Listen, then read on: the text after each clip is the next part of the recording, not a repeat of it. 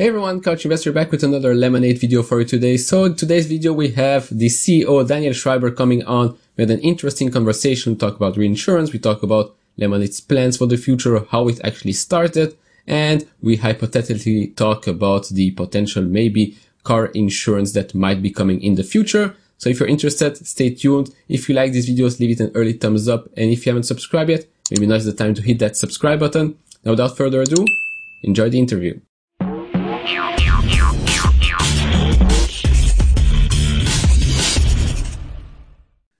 Why start a company in the insurance industry, and how did you actually attract VCs such as having SoftBank in your corner, since it's just, let's say, just an insurance company? Just an insurance company. There was a time that we thought of tech investments as pure play tech. So Apple made computers, Microsoft made operating systems. But increasingly, I think what we've found is that the real innovation and real value creation is by bringing all of those capabilities, those disciplines, those technologies, those innovations, and the mindset that goes with it into industries that have not yet really experienced the true power of those capabilities. So Amazon, is Amazon just a retailer? I don't think we'd call it just a retailer. Or is Tesla just a car maker? Clearly not. So I do think that over the course of the years, we've come to understand that a lot of value creation lies not in just a Google that is creating something that is purely technology for technology's, not technology's sake, but for the technology that it has, and more bringing technology into industries that could be disrupted or massively changed and transformed, and that you can unlock huge amounts of value. Now, if you accept that as a thesis, then that would explain why SoftBank or other VCs were interested. When it comes to insurance specifically, that may be I don't want to say the ultimate, but close to it. Just in terms of the enormity of the industry.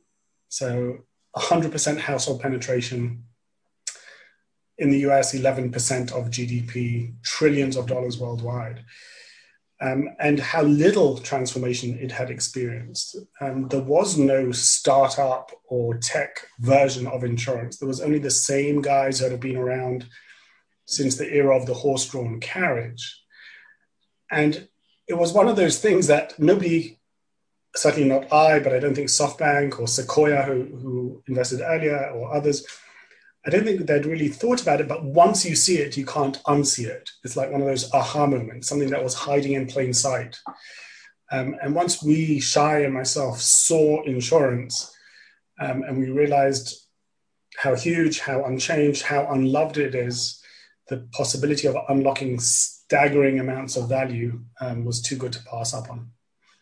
Okay, now sounds about right. I think everyone that asks that questions when I cover Lemonade, it's like, what's so special about insurance? They're not really nothing special, it's just an insurance company. It's always come back with the same arguments. Is Tesla just a car maker? Is Apple just making iPhones, etc.? I think people soon realize that disrupting an old industry may look a bit simple at first, but once the disruption happens, then suddenly everybody's like, oh, maybe they have something on their hands here. Absolutely. So this goes actually into the second question, which is why go public so soon? I know you wrote a blog a couple of, I think, years maybe ago about going public so soon, but I just wanted to pick your brain on why bring Lemonade after, I think, 4 years into the public market, facing those huge questions, scrutinies, and whatnot. Sure. And I'll start off by saying I'm very glad that we did. And it was an unconventional thing to do. It's been interesting to see a lot of other insurance companies go public, insurtech companies go public since, but it was certainly an unconventional thing to do. So there's a couple of thoughts that guided us in that process. The one thought that didn't guide us in that process is access to capital, at least not in the short term. You mentioned SoftBank. We have a bunch of incredible VCs around our table before we go public. Google, SoftBank, General Catalyst, Sequoia, deep-pocketed investors who would have financed the business on an ongoing basis as well. And frankly, probably at a higher valuation than what we went public at. We actually went public at $29 a share. That was down from the private round that we did shortly before. So I think access to capital, there's abundant capital even in the private markets, sometimes on valuations that are even higher than the public markets. At least that was true at the time. For us, the guiding thought process was not what is good for today or how do we raise the next round, but what is the platform upon which to build the kind of business that we want to build. And we realized that we would be building for many years, frankly, for decades. The stunning thing about insurance is that it is so big and you can double and double and double and double and double and become a $20 billion company. And at that point in revenue, and at that point you're a small insurance company and you can double again. And at that point you're a medium insurance company and you could double a couple of times. It's kind of crazy. And you ask yourself the question, not what is good, as I say, for right now, but what is the right platform upon which to build an endurable, iconic company for the long term. And I think when you phrase the question that way, the public markets are obviously the right place to go. I'll say one thing more than that. We looked at the class of 2019, the IPOs of 2019. 2019 was expected to be a blockbuster year. And a lot of the IPOs of 2019 today look pretty good, like Peloton. But when Peloton went public, it was a disaster. It fell like a rock. And in general, the high expectations of 2019 led to a lot of disappointments. Uber, other companies, WeWork, that never happened. It looked pretty bleak. And I studied a little bit about what went right and what went wrong. And I'm generalizing, but this was kind of the conclusion that I got to, which is, if you look back to some of the truly iconic companies that have endured and stood the test of time, Microsoft, Apple, Amazon, companies that went public by and large in the 90s, they went public at about our age and stage, at about 4 years and at about $100 million of top line. So they were pretty small. They had no choice. There was no SoftBank. There was not the late stage venture capital that's available today. And they took their knocks in the public market. Amazon had a terrible year in 99, but they endured over the long term. And they did a lot of their growing up in the public markets. They rewarded the public market investors who invested in them through growth. And that gave them access to further capital in the public markets, as opposed to some of the companies that went public in 2019 that had really done all of their growing in the private markets. And it felt to me like they were heaving themselves onto the public markets to really get liquidity. And public market investors don't appreciate that. And then they didn't do well. And then they got into this bad spiral. I'll say one more thing in this regard. So one is, it just isn't a reinforcing positive thing for the long term. I actually think that public markets are good because of the scrutiny. People want to avoid them because of the scrutiny. But I think that if you're thinking again for the long term, the scrutiny is good. It builds resilience. It makes you build the right way. You don't want to be short term. You don't want to manage for the quarter. But you do want to build something with the right disciplines in place. And I think that companies that stay private for too long risk creating the wrong kind of cultures. Cultures that have a single focus on growth to the expense of the more nuanced and complex goals that a business ought to have. And too often, I'm generalizing, but too often it also resulted in cultures that were not great. We saw a lot of bro cultures, some Me Too moments in some of these companies as well, CEOs who had to leave in disgrace and other kind of cultural challenges. So I think of it as a parent, I think of it a little bit like extended adolescence. Sometimes as parents, we coddle our kids for too long rather than letting them go out into the big wide world, get their knocks and grow into the mature adults that we want them to be. Coddling them too long at home doesn't build long-term resilience. I think as parents, I think that's true for companies as well. Oh, that's interesting. Fair enough. I also think like once you're public, you probably will get free marketing, whether it's positive marketing or negative marketing, regardless, since you are public. Like when you reach 1 million customers, suddenly lots of people talk about it. what's Lemonade, and then the snowball keeps on rolling and rolling. I think that's a good effect, in my opinion. Yeah, I agree. People do talk about an IPO as an important brand building effect. I don't think that's a reason to go public, frankly. For sure. Some B2B businesses need to be public for the credibility because they're dealing with governments or large institutions that want to see a public company dealing with them. With consumer-facing businesses, that's less of an issue. But there's no question that it can be a branding effect. And if the business does perform, it can be quite a positive branding effect as well. Yeah. And how big of a difference is it being built on technology? Because that's the main difference between you and the other dinosaur insurance companies, having that technology layer, and on top of that, being also the insurance carrier, not just a broker. Does that help? Obviously, it helps with being partnerships with Geico or SoFi or probably others as well. Yeah. So in the early days, we were strongly advised not to do everything ourselves. Shai and I come out of 20 years of entrepreneurship in the tech industry, and a lot of well-wishing people said to us, kind of stick to your knitting. You guys know tech, do tech. Let the insurance grown-ups do the insurance piece and become an MGA or partner with them. And I'm so pleased we didn't heed that particular piece of advice.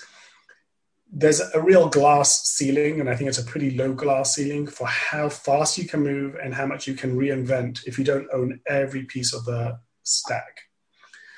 And I think a lot of the long-term value that we're creating at Lemonade is not simply the chatbots and the stuff that consumers see and are delighted by, but the system that is built where we handle claims, we go to the regulators, we think about the capital implications, we handle support, and the symbiosis that can be created by having each of those systems feed into each other and be fed by each other is very powerful.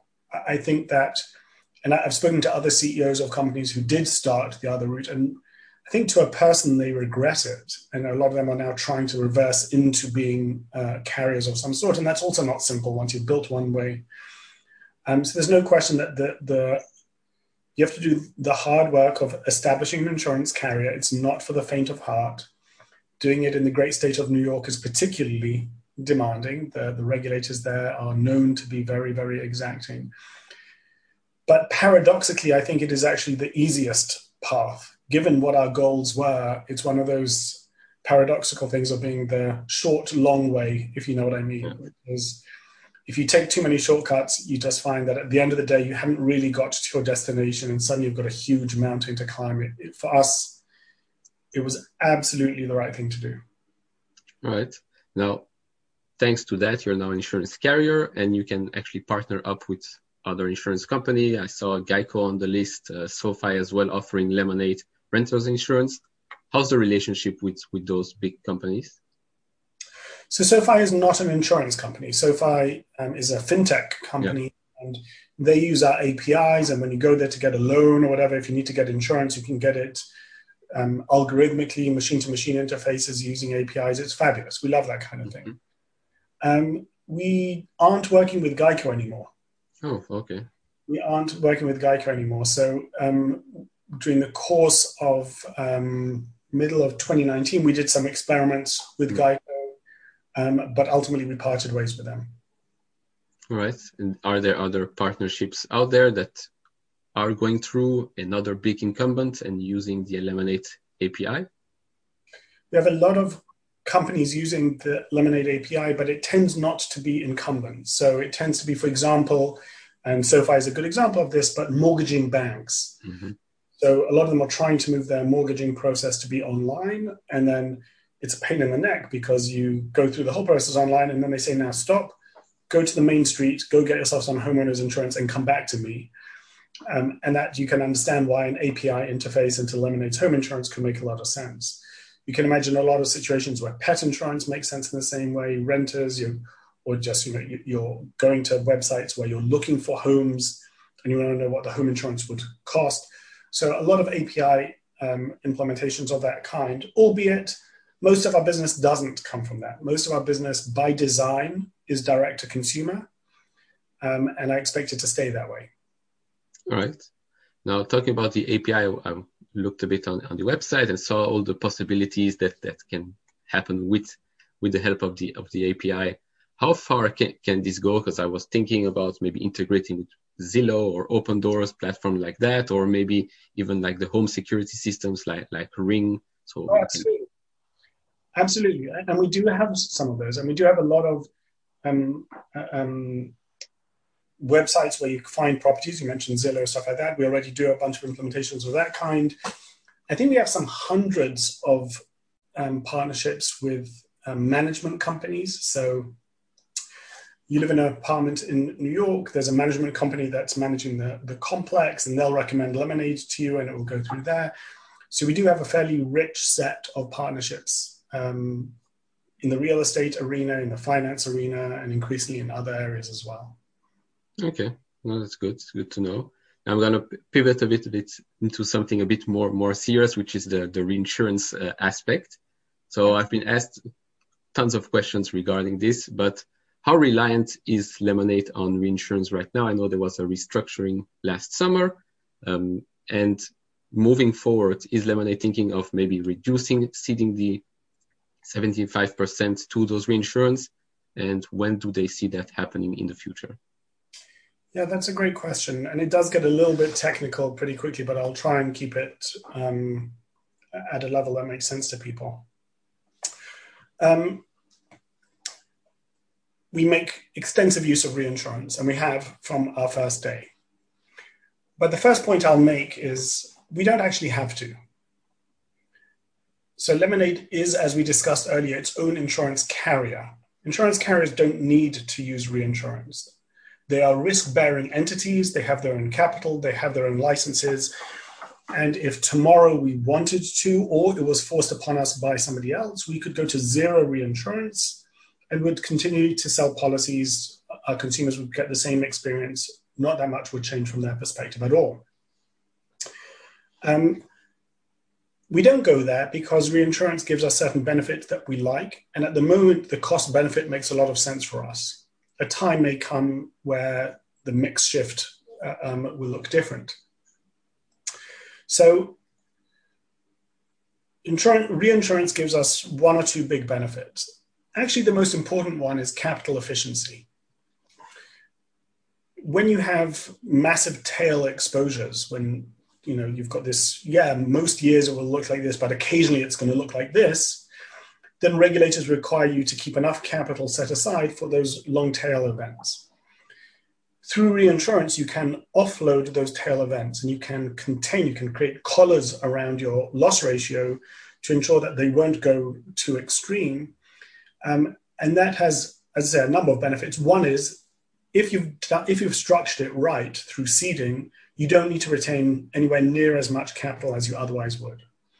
Now, when we're a young company, that's particularly compounded, because when you grow very fast, as we are, just the way those ratios are calculated, there's a timing disconnect between when the money comes in and when the regulators require you to set it aside. Now, if you're steady state, it doesn't matter.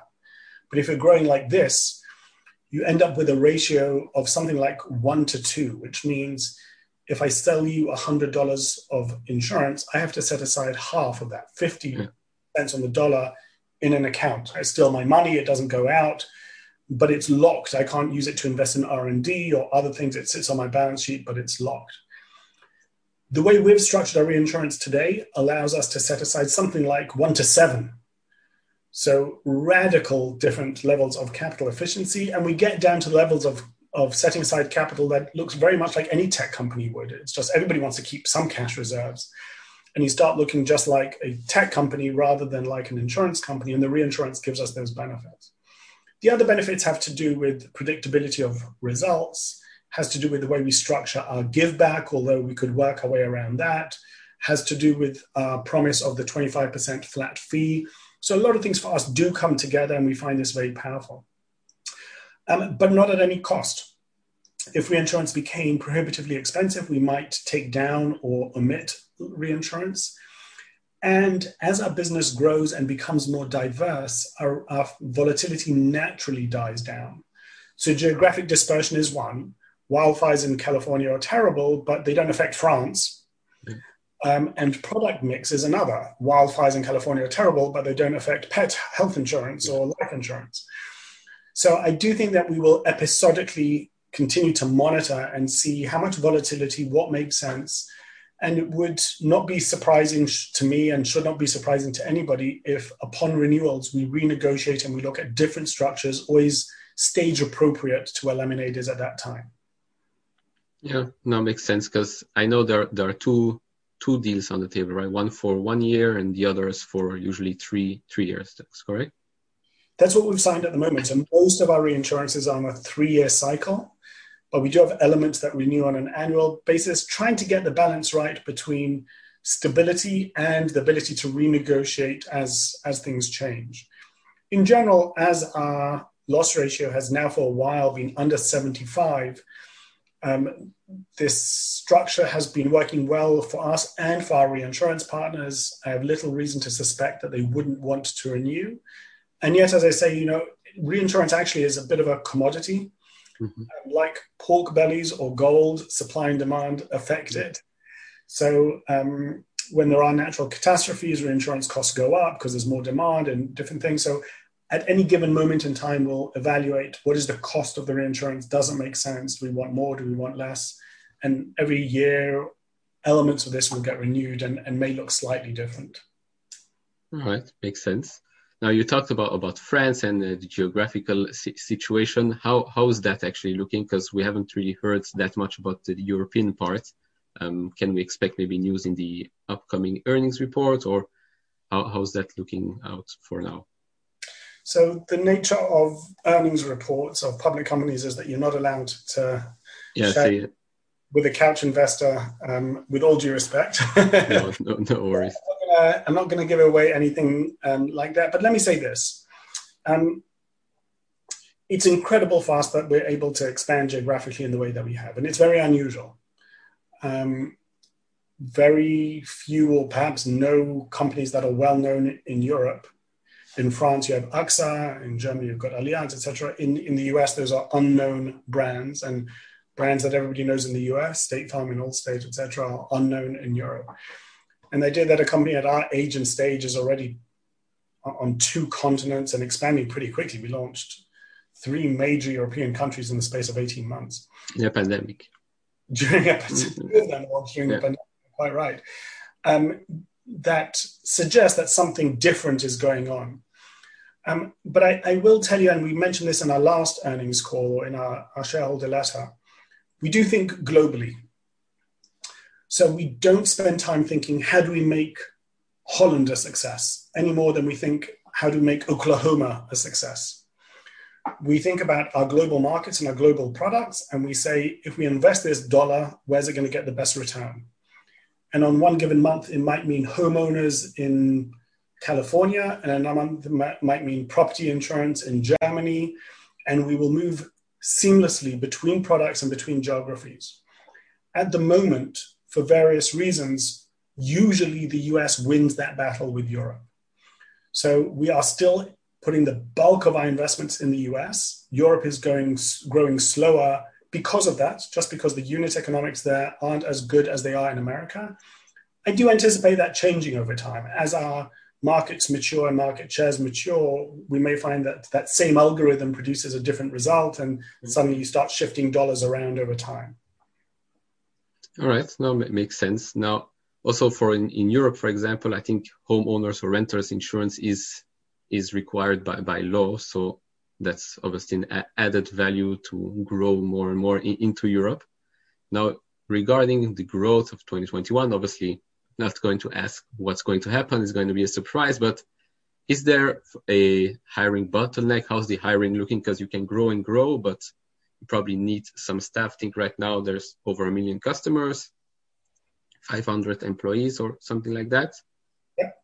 So how's the growing and the hiring going? Yeah, it's a good question, and the premise of the question is right.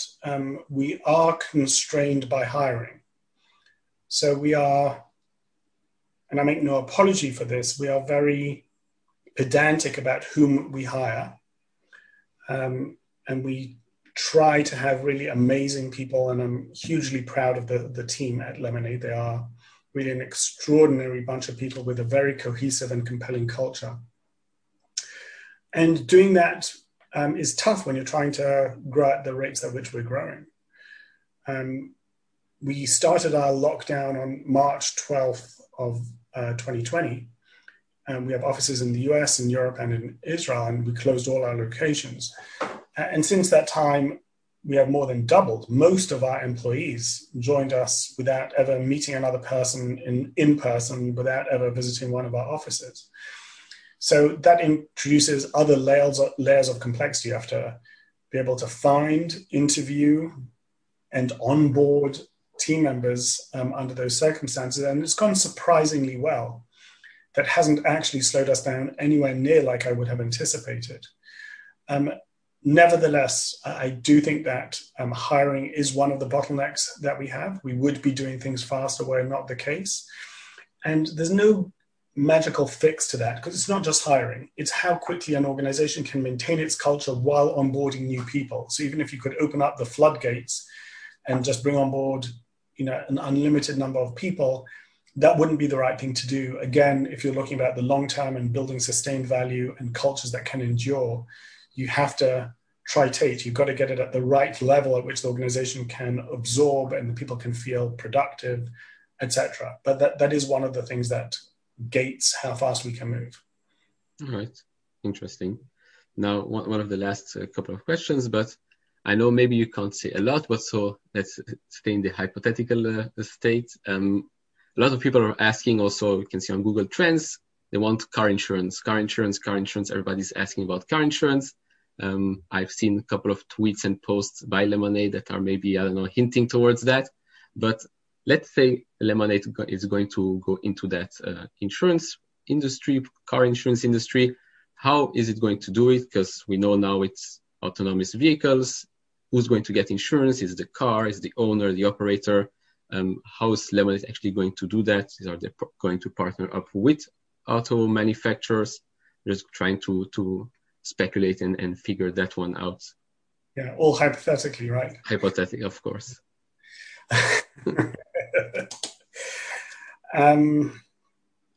So I'll give you a scoop. None of those tweets were meant to be hints at anything.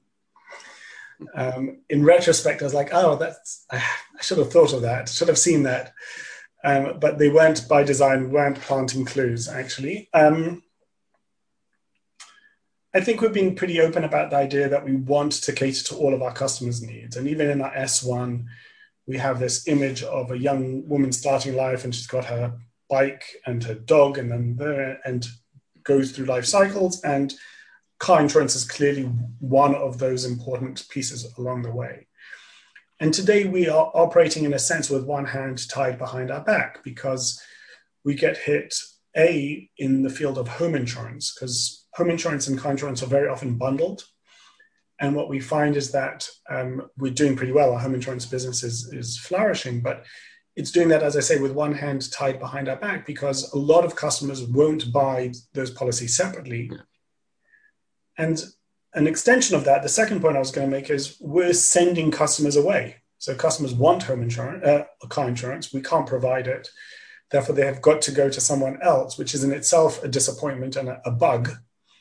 But it's compounded then because that broker will say to them, hey, if you move your home insurance or whatever it is as well, you'll get a 10%, 20% discount, and that's no good either. So we're certainly motivated to cater to all of our customers' needs. I think we're also reasonably well read about the kind of autonomous vehicle and the data implications of different technologies within the car space. And that's about all I'm going to say on that today. All right, no, good enough. Because I've seen a couple of also people on Twitter saying they love Lemonade, they've looked at the home owner's insurance, but then they wanted to bundle, and that's why. And on one part, that's maybe a positive, because when you get more and more policies out there, people are waiting to sign up and join Lemonade. So that's maybe a very positive sign. I know here in Belgium, already told my family, look for Lemonade whenever they'll open in Belgium. But now to wrap up, I think Lemonade has done a great job as a small company, young company as well. I think people underestimate the power of an insurance company and the insurance business. I'm very excited to see what's going to happen in 2021. Hopefully, with the pandemic resolved, I think things could get fun out there and maybe growth accelerating as well. Amen. Amen. Indeed. So I just want to thank you for taking the time to come on and talk about this great company. I'm a happy shareholder. I'm gonna be very happy, I think, in the long term. Can't wait to have my own Lemonade Insurance. So again, thanks again for coming on. Thank you, Neil. Good talking to you. I had a blast having a conversation with Daniel. I hope you guys enjoyed it as well. If you have any questions, comments on what we talked about, don't hesitate to leave it down in the comments below. That will be for this video. If you liked it, consider leaving a thumbs up. If you haven't subscribed to this channel, hit that subscribe button. And as always, guys, take care, stay safe, and see you all in the next video. Bye bye.